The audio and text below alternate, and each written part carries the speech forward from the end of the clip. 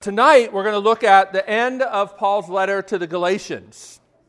And I think the end of the letter is interesting because this is his last chance to speak to the Galatians. Now, let me remind you, if you haven't been tracking with us this year, Galatians is written in the middle of a conflict between Paul, the Apostle Paul, and the Galatians, the people that live in this area of Galatia. And the way it came about was the Apostle Paul was passing by this area when he came down with an illness. We don't know exactly what the illness was, but it waylaid him there. And while he was there, he preached the gospel to these people. They came to faith in Jesus, and it had a remarkable effect on their lives. Earlier in the letter, Paul talks about how they treated him like he was an angel of the Lord, like he was Jesus Christ himself. So great was their love for him. But then Paul got better, and he left, and he moved on to another area where he was intending to go preach the gospel. And then some other people came in behind Paul and started troubling the Galatians because they began to teach them false ideas about God and about His grace and about how you can have a relationship with God. Paul had taught them rightly, and this is the message of the Bible from beginning to end, that the only way you can have a relationship with God is if He rescues you.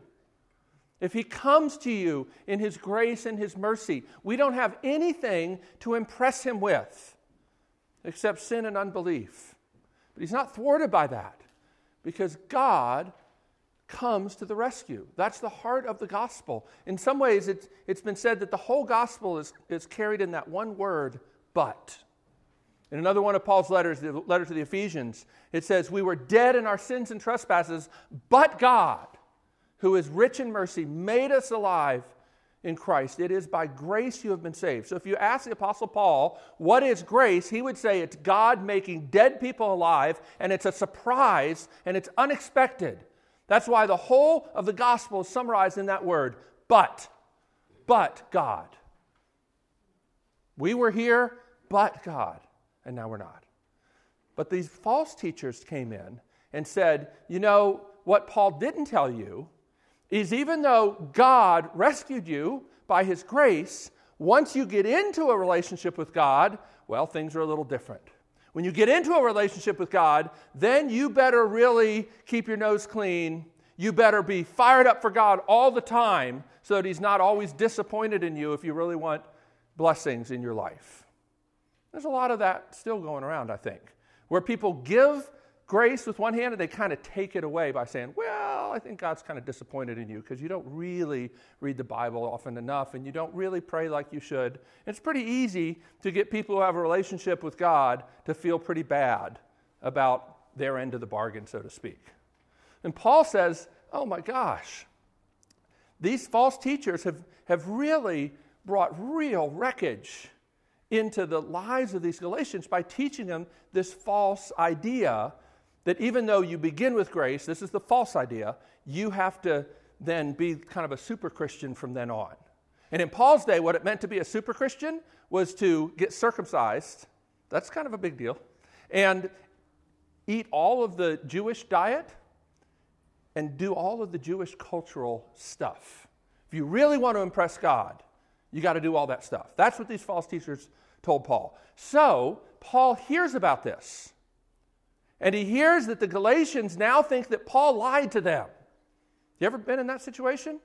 Where somebody's told lies about you and now the person that loved you dearly now is estranged from you?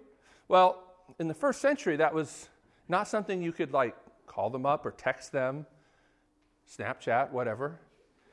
For Paul, who knows how long it took for him to hear about this. And so what he does then is writes a letter, not knowing how it will be received. You need to understand that to understand this letter. Paul is angry when he writes this letter. That's actually a good thing for us, because living 2,000 years later, the anger of Paul helps us see what was really important to the early church, what was worth getting angry about. And it's this issue of grace and the true doctrine of grace. I know doctrine is a dirty word for some people, but Paul says it's worth getting angry about when people distort the truth about God and His grace. But he writes in this letter that I'm in the pains of childbirth until Christ is formed in you, Galatians. I love you so dearly, but he says, I'm perplexed about you, and I don't know what to do. Now that's pretty astounding. The Apostle Paul wrote more words in the New Testament than any other person. More of the books, right? And he says, I don't know what to say. And here we get to the end of the letter, and this is his last shot to say something, not knowing how this letter is going to be received. So let's see what he says. I think we'll start at verse 7, because I did cover the first 6 verses already. Verse 7 of Galatians chapter 6. This is God's word. Do not be deceived. God cannot be mocked. A man reaps what he sows. Whoever sows to please their flesh from the flesh will reap destruction. Whoever sows to please the Spirit from the Spirit will reap eternal life. Let us not become weary in doing good, for at the proper time we will reap a harvest if we do not give up. Therefore, as we have opportunity, let us do good to all people, especially to those who belong to the family of believers. See what large letters I use as I write to you with my own hand. We think that he'd been dictating the letter, and at this point he says, give me the pen. And he writes. Those who want to impress people, he's talking about these false teachers, by means of the flesh, are trying to compel you to be circumcised. The only reason they do this is to avoid being persecuted for the cross of Christ. Not even those who are circumcised keep the law, yet they want you to be circumcised that they may boast about your circumcision in the flesh. May I never boast except in the cross of our Lord Jesus Christ, through which the world has been crucified to me and I to the world. Neither circumcision nor uncircumcision means anything. What counts is the new creation. Peace and mercy to all who follow this rule, to the Israel of God. From now on, let no one cause me trouble, for I bear on my body the marks of Jesus. The grace of our Lord Jesus Christ be with your spirit, brothers and sisters. Amen. Let's pray. Lord, we do thank you for these sobering words. Even not understanding everything that's in here, we get the sense that this is weighty. And we pray, Lord, that you'd send your Spirit to help us tonight. Take this in. Learn what it means to boast in the cross and why it matters. Pray this in Jesus' name. Amen.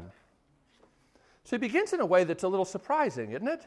He's been talking all about grace, grace, grace, grace, grace, and then he says, don't be deceived, God can't be mocked. A man reaps what he sows. Does that surprise you?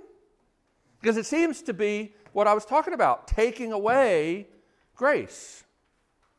I mean, isn't the whole point of the gospel that we don't get what we deserve?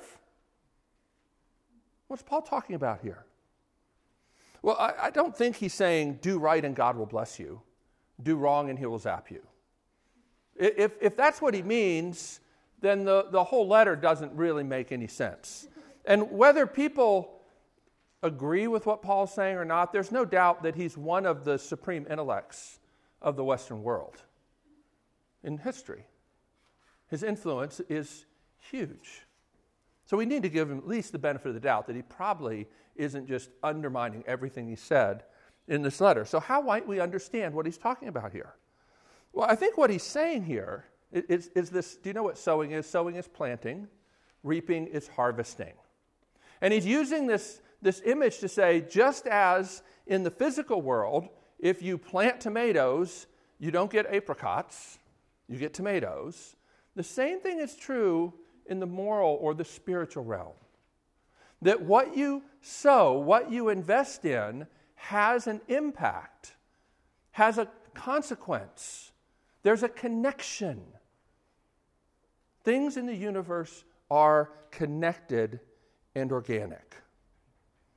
Now, I think most of us believe that if you plant tomatoes, you get tomatoes or no tomatoes, but you don't get something else, right?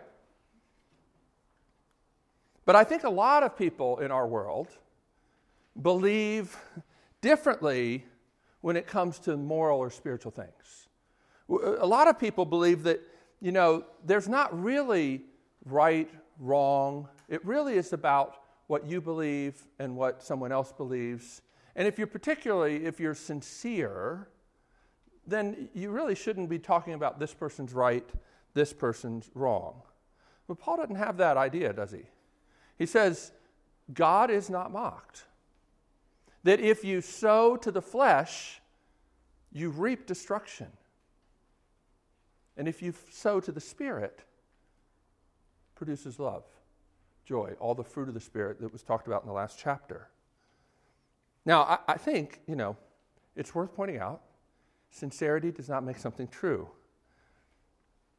Sincerely believed error is still error. And I think actually most everybody believes that, right? I mean, you know that what you believe doesn't change the physical realm. I don't care, if you don't believe in gravity, it still affects you. And you know that because you don't go around jumping off of tall buildings, generally, right? And, even people that say there are no moral absolutes end up having to still live in the real world where there are. Maybe you guys know about John Cage and his music, right? A lot of music people, right? And his music, right, is an attempt to say, that, his piece where he puts the music up on the piano and the sound of the audience kind of is the music, right? Randomness. He's arguing for a view of life being random. And yet, you may not know that he, on the side, loved to hunt mushrooms. Believe me, yeah, that was his hobby. If music's your life, I guess you got to have a hobby. So he hunted and ate wild mushrooms. And believe me, he did not apply the same random principle to which mushrooms he ate. Right? You saw that movie, right? Into the Wild? Right? It doesn't matter, how free you think you can be. Reality's still reality. And there is such a thing as poison. And if you eat poison, you die. Right? Well, Paul says that there's an organic moral order too. That the way you're living, and even what you're believing, what you're trusting in, what you're boasting in, to use the language that he's going to get into in this chapter, is sowing something. The way to look at it is this. Yes, grace is the way of the gospel. It's the way that you become in a right relationship with God. However, God's laws are still real.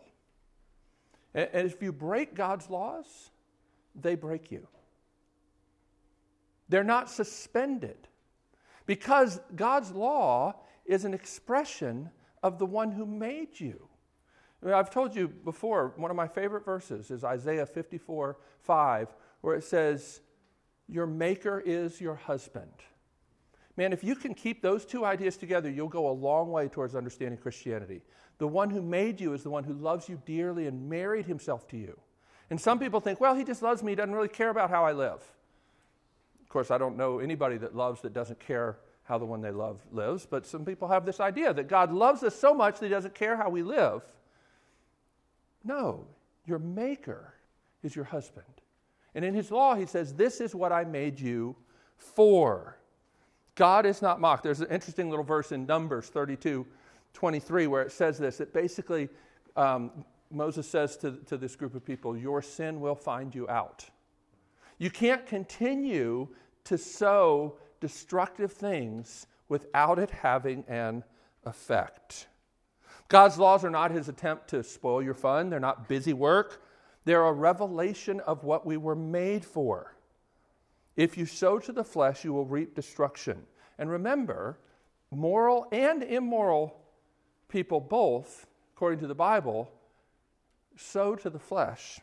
In other words, try to be their own savior. Some people try to be their own savior by saying, well, I can keep all the laws that God's made, and I'll even add some more to show him how really great I am, so that he'll have to love me. That's kind of the religious way of trying to be your own savior. And then there are other people who say, well, I don't need a savior because I get to make up my own laws. Nobody can tell me how to live. But it's just another way of avoiding what you were made for, which is a loving, dependent relationship upon the one who loves you. And here's the thing. When he talks here about sowing and reaping, here's the really important thing to understand. So many of the things that God says are bad for us don't feel bad right away. That's why I think this image is so important. Sowing and reaping. Sowing and reaping doesn't happen right away. Right? God says it's bad for you not to forgive, even though it may really feel good for a while. God says it hurts you to not be generous, though it may not feel like that for a while. There are some things that really seem right. Well, the proverb says there is a way that seems right to a man, and it's a gender neutral term, it's women too. There's a way that seems right to us, but in the end leads to death. Very few of the things God says we're not to do feel bad right away. Sin generally feels good at first, but eventually enslaves you. And what that means is when you're thinking about life and how you live your life, you need a longer perspective. That's part of what sowing and reaping means. We're living in a fantasy world if we think there are no consequences tomorrow for the way we're living today. It's so easy to look at the immediate results. And what does Paul say? That's why we become weary in doing good. Because sometimes doing good doesn't seem to work. At least not in the short term, right? So you see the connection? Like that's not just a random verse, don't be weary in doing good. Like, oh yeah, I should remind them of this and just tack it on. No, it's tied into this.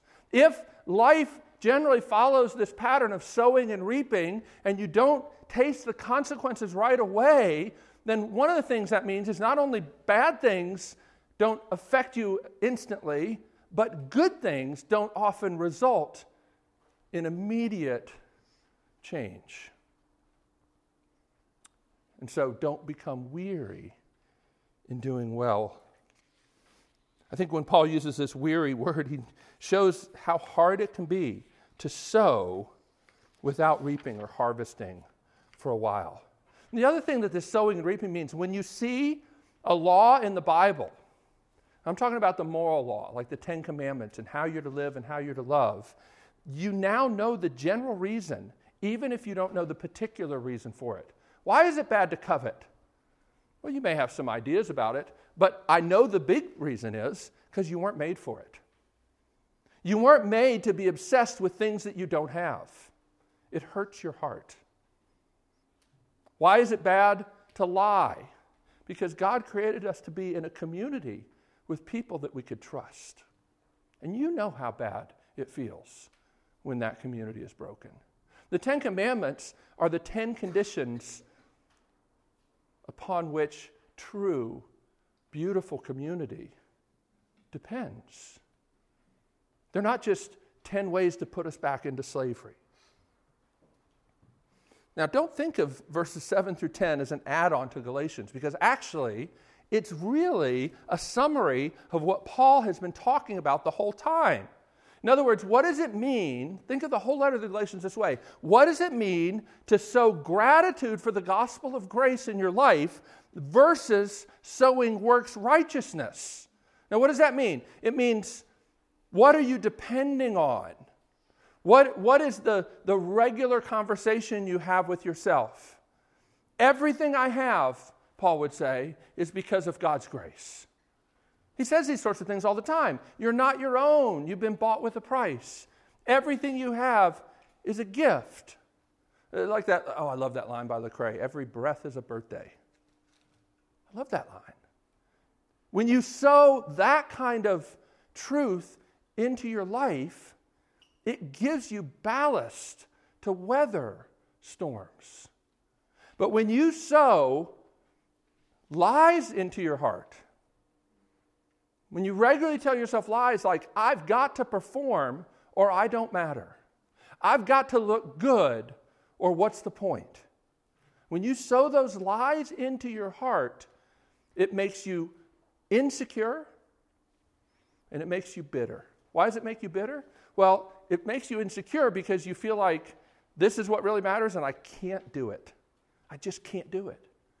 Or you feel like this is what matters and I'm doing it. I'm killing it.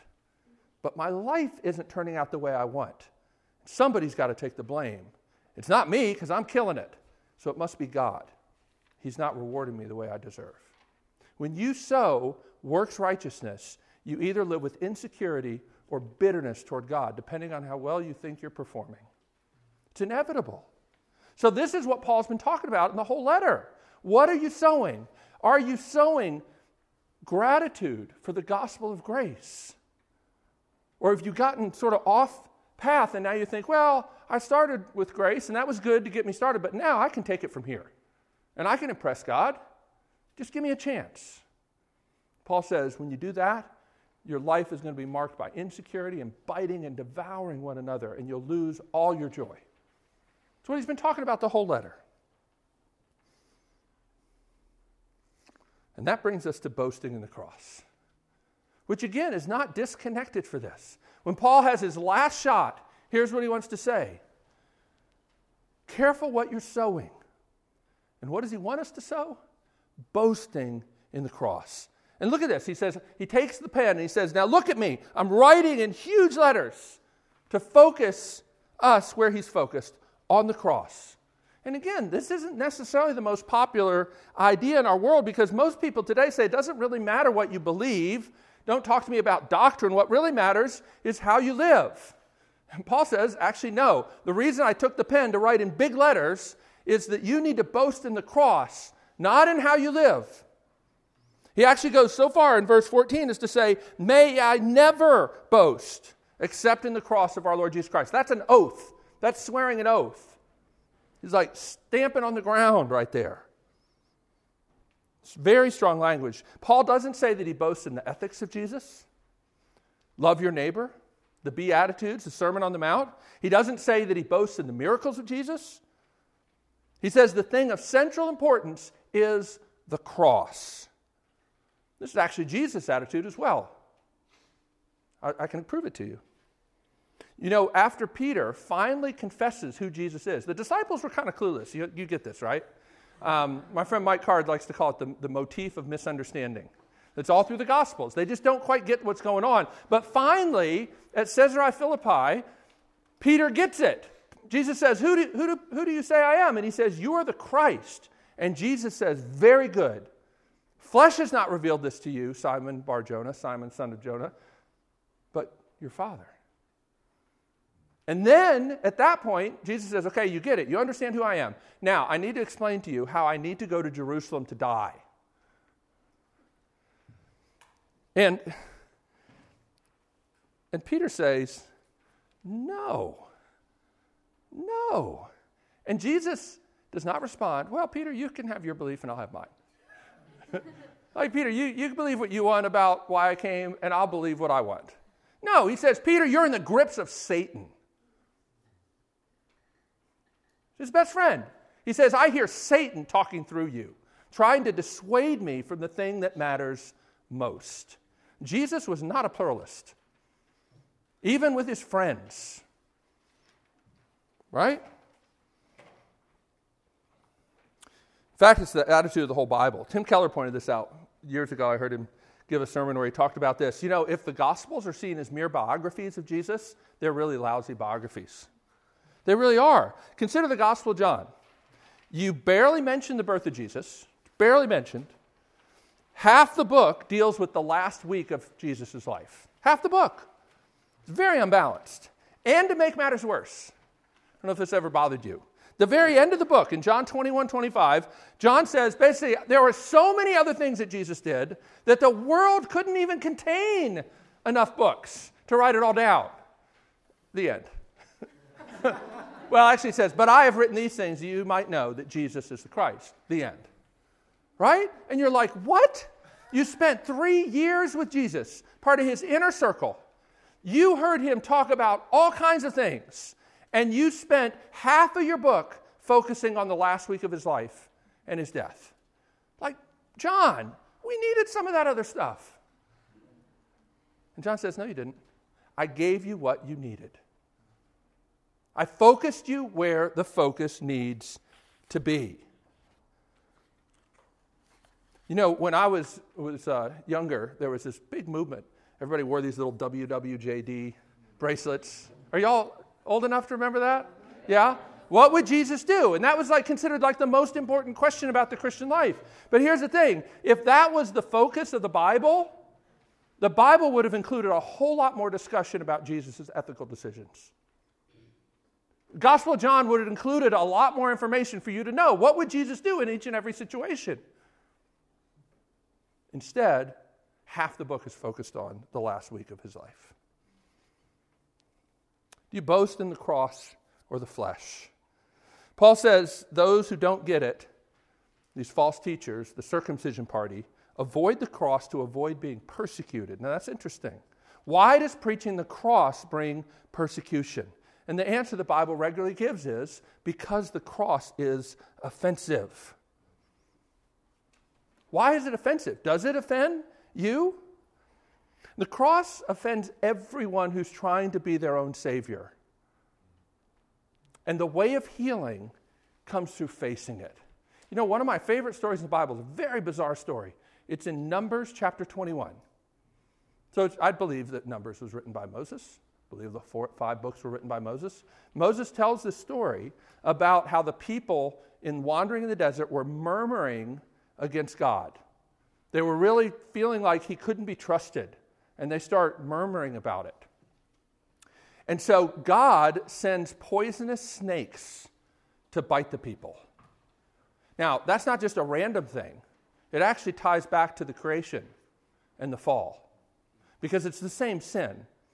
And God's actually wanting to show them, this isn't just some random thing. The same sin is still in your heart. You don't trust that I'm good, which was the issue in the garden, right? So it's not random. But then what's really interesting is Moses cries out to God to help. And do you know what God says? He says, Moses, make a bronze serpent. Put it on a pole, lift it up, and tell the people to look on it. And when they look on it, they will be healed. Now think about what a weird thing for God to do. Like the snakes are on the ground, but you're supposed to look up. The snakes are still there, by the way, because God says whenever the people are bitten. Like he doesn't remove the snakes. And as a matter of fact, if you think about it, he actually requires them to look at the thing that's killing them to find healing. That is what the cross is all about. And that's not just my wild flight of fancy. Jesus himself says this. In John chapter 3, you know the verse that everybody knows, you must be born again, right? That story with Nicodemus, Jesus refers to Numbers 21. He says, I am the one who will be lifted up. And when people look to me, lifted up, and he's talking about the cross, because all through John's gospel, whenever he talks about being lifted up in his hour, he's talking about the cross. Like the cross is the thing that is our shame. The gospel doesn't say take an end run around your shame and just be happy that God loves you. No, the gospel says look at the thing that's killing you. Face it and see in that the grace of the gospel. The cross is both your security because it shows God's love, but it's also the thing that should humble us to the dust because it shows us what we deserved. So at the same time, it tells us that we're worse than we believe we really are. Because you didn't just need a little slap on the wrist. You didn't just need a little course correction. You deserve death and hell. But you're so much more loved in the gospel than you've ever dreamed could be possible because Jesus took death and hell in your place. And Paul says, boast in that. It's a weird thing. He doesn't say believe it. He says boast in it. He says relish in it. Make much of it. Do you boast about anything? Kind of, you want people to know what's really great, what's really beautiful. That's why I love the way Isaac Watts talks about his dying crimson. It's a beautiful image, but it's also an ugly image. And isn't that the heart of the gospel? It's the most beautiful picture and the ugliest picture. That the innocent Son of God would bleed on a cross. But it's also the most beautiful picture imaginable. Now, a lot of people don't like this, boasting in the cross. It's exclusive. You got to believe in something and even find it beautiful and wonderful. They think, well, as long as you're a good person, you should be able to have a relationship with God. But don't you see, that's just as exclusive. It excludes all the weak people. It excludes all the bad people. The cross welcomes everyone. But it offends everyone. It offends the good people. Say, I don't want to be in the same category with all those people that can't get their life together. I don't want to be in the same category with those people. The cross says you are. And there's no other way. So how does the cross become power? How do you come to love it? You don't just grudgingly accept the message that it brings. You're worse than you realize. You deserve death. But you're more loved than you hope because Jesus took that death for you. You begin to boast in it. You begin to sow that. Do you ever think about how bizarre it is? Think about this. I know there's probably people here that have a cross, either on their chain or on their earring, something, right? What a weird thing that is. Because in the first century, the cross was an execution instrument. When I was your age, I ran across this guy, A.W. Tozer. Still like a lot about him. And he had this great little essay on the old cross versus the new cross. He talks about the Bible cross versus the cross that we wear. He says the old cross wore men, but the new cross we wear, like jewelry. And that's not to mock those that are wearing jewelry, okay? But listen to this. He says the old cross is a symbol of death. It stands for the abrupt, violent end of a human being. The man in Roman times who took up his cross and started down the road had already said goodbye to his friends. He was not coming back. He was going out to have it ended. The cross made no compromise, modified nothing, spared nothing. It slew all of the man completely and for good. It did not try to keep on good terms with its victim. It struck cruel and hard, and when it had finished its work, the man was no more. God offers life, but not an improved old life. The life he offers is life out of death. It stands always on the far side of the cross. Whoever would possess it must pass under the rod. He must repudiate himself and concur in God's just sentence against him. Paul says the world will be dead to you if your boast is in the cross, because it will not have power to worry you or entice you if your boast is in the cross. If something else is controlling you, if you're boasting in something else, it has power over you. Whatever you boast in, however you defend yourself, that's what you're boasting in. And you say, I'm not like that guy, at least I'm not like her. You're boasting in something. What makes you count? If it's not the cross, it's enslaving you. Finally, this last little verse is so fascinating. Paul talks about his scars.